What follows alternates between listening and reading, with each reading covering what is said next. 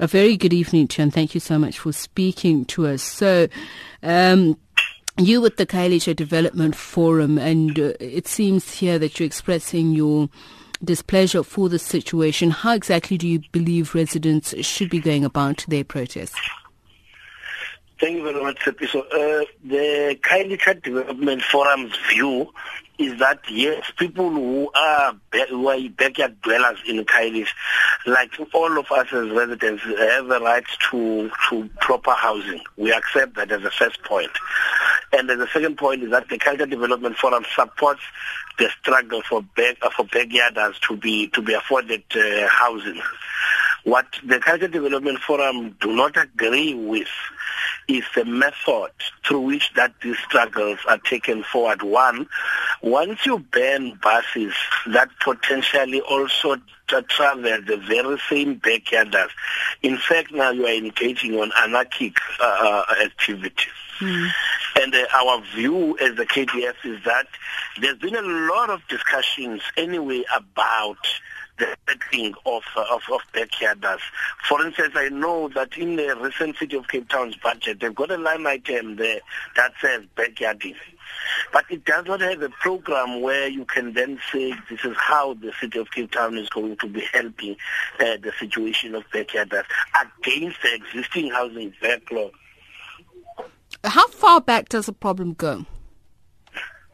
Man, look, the problem dates back as far as I know that the KDF held a summit on human settlements and basic services as back as 2013 in March. At that summit, we also resolved on the same issue that all 3 tiers of government have a very coordinated program as to how are they going to settle backyarders. So when you say coordinated, are you able to share with us exactly how it will unfold from the information you have? We involved ourselves now, so once again as the KDF to be part of the program.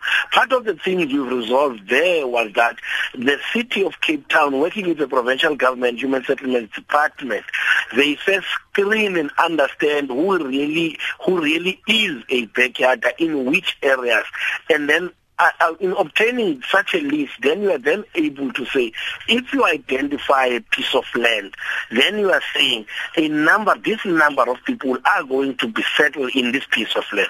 As of now, we do not get that.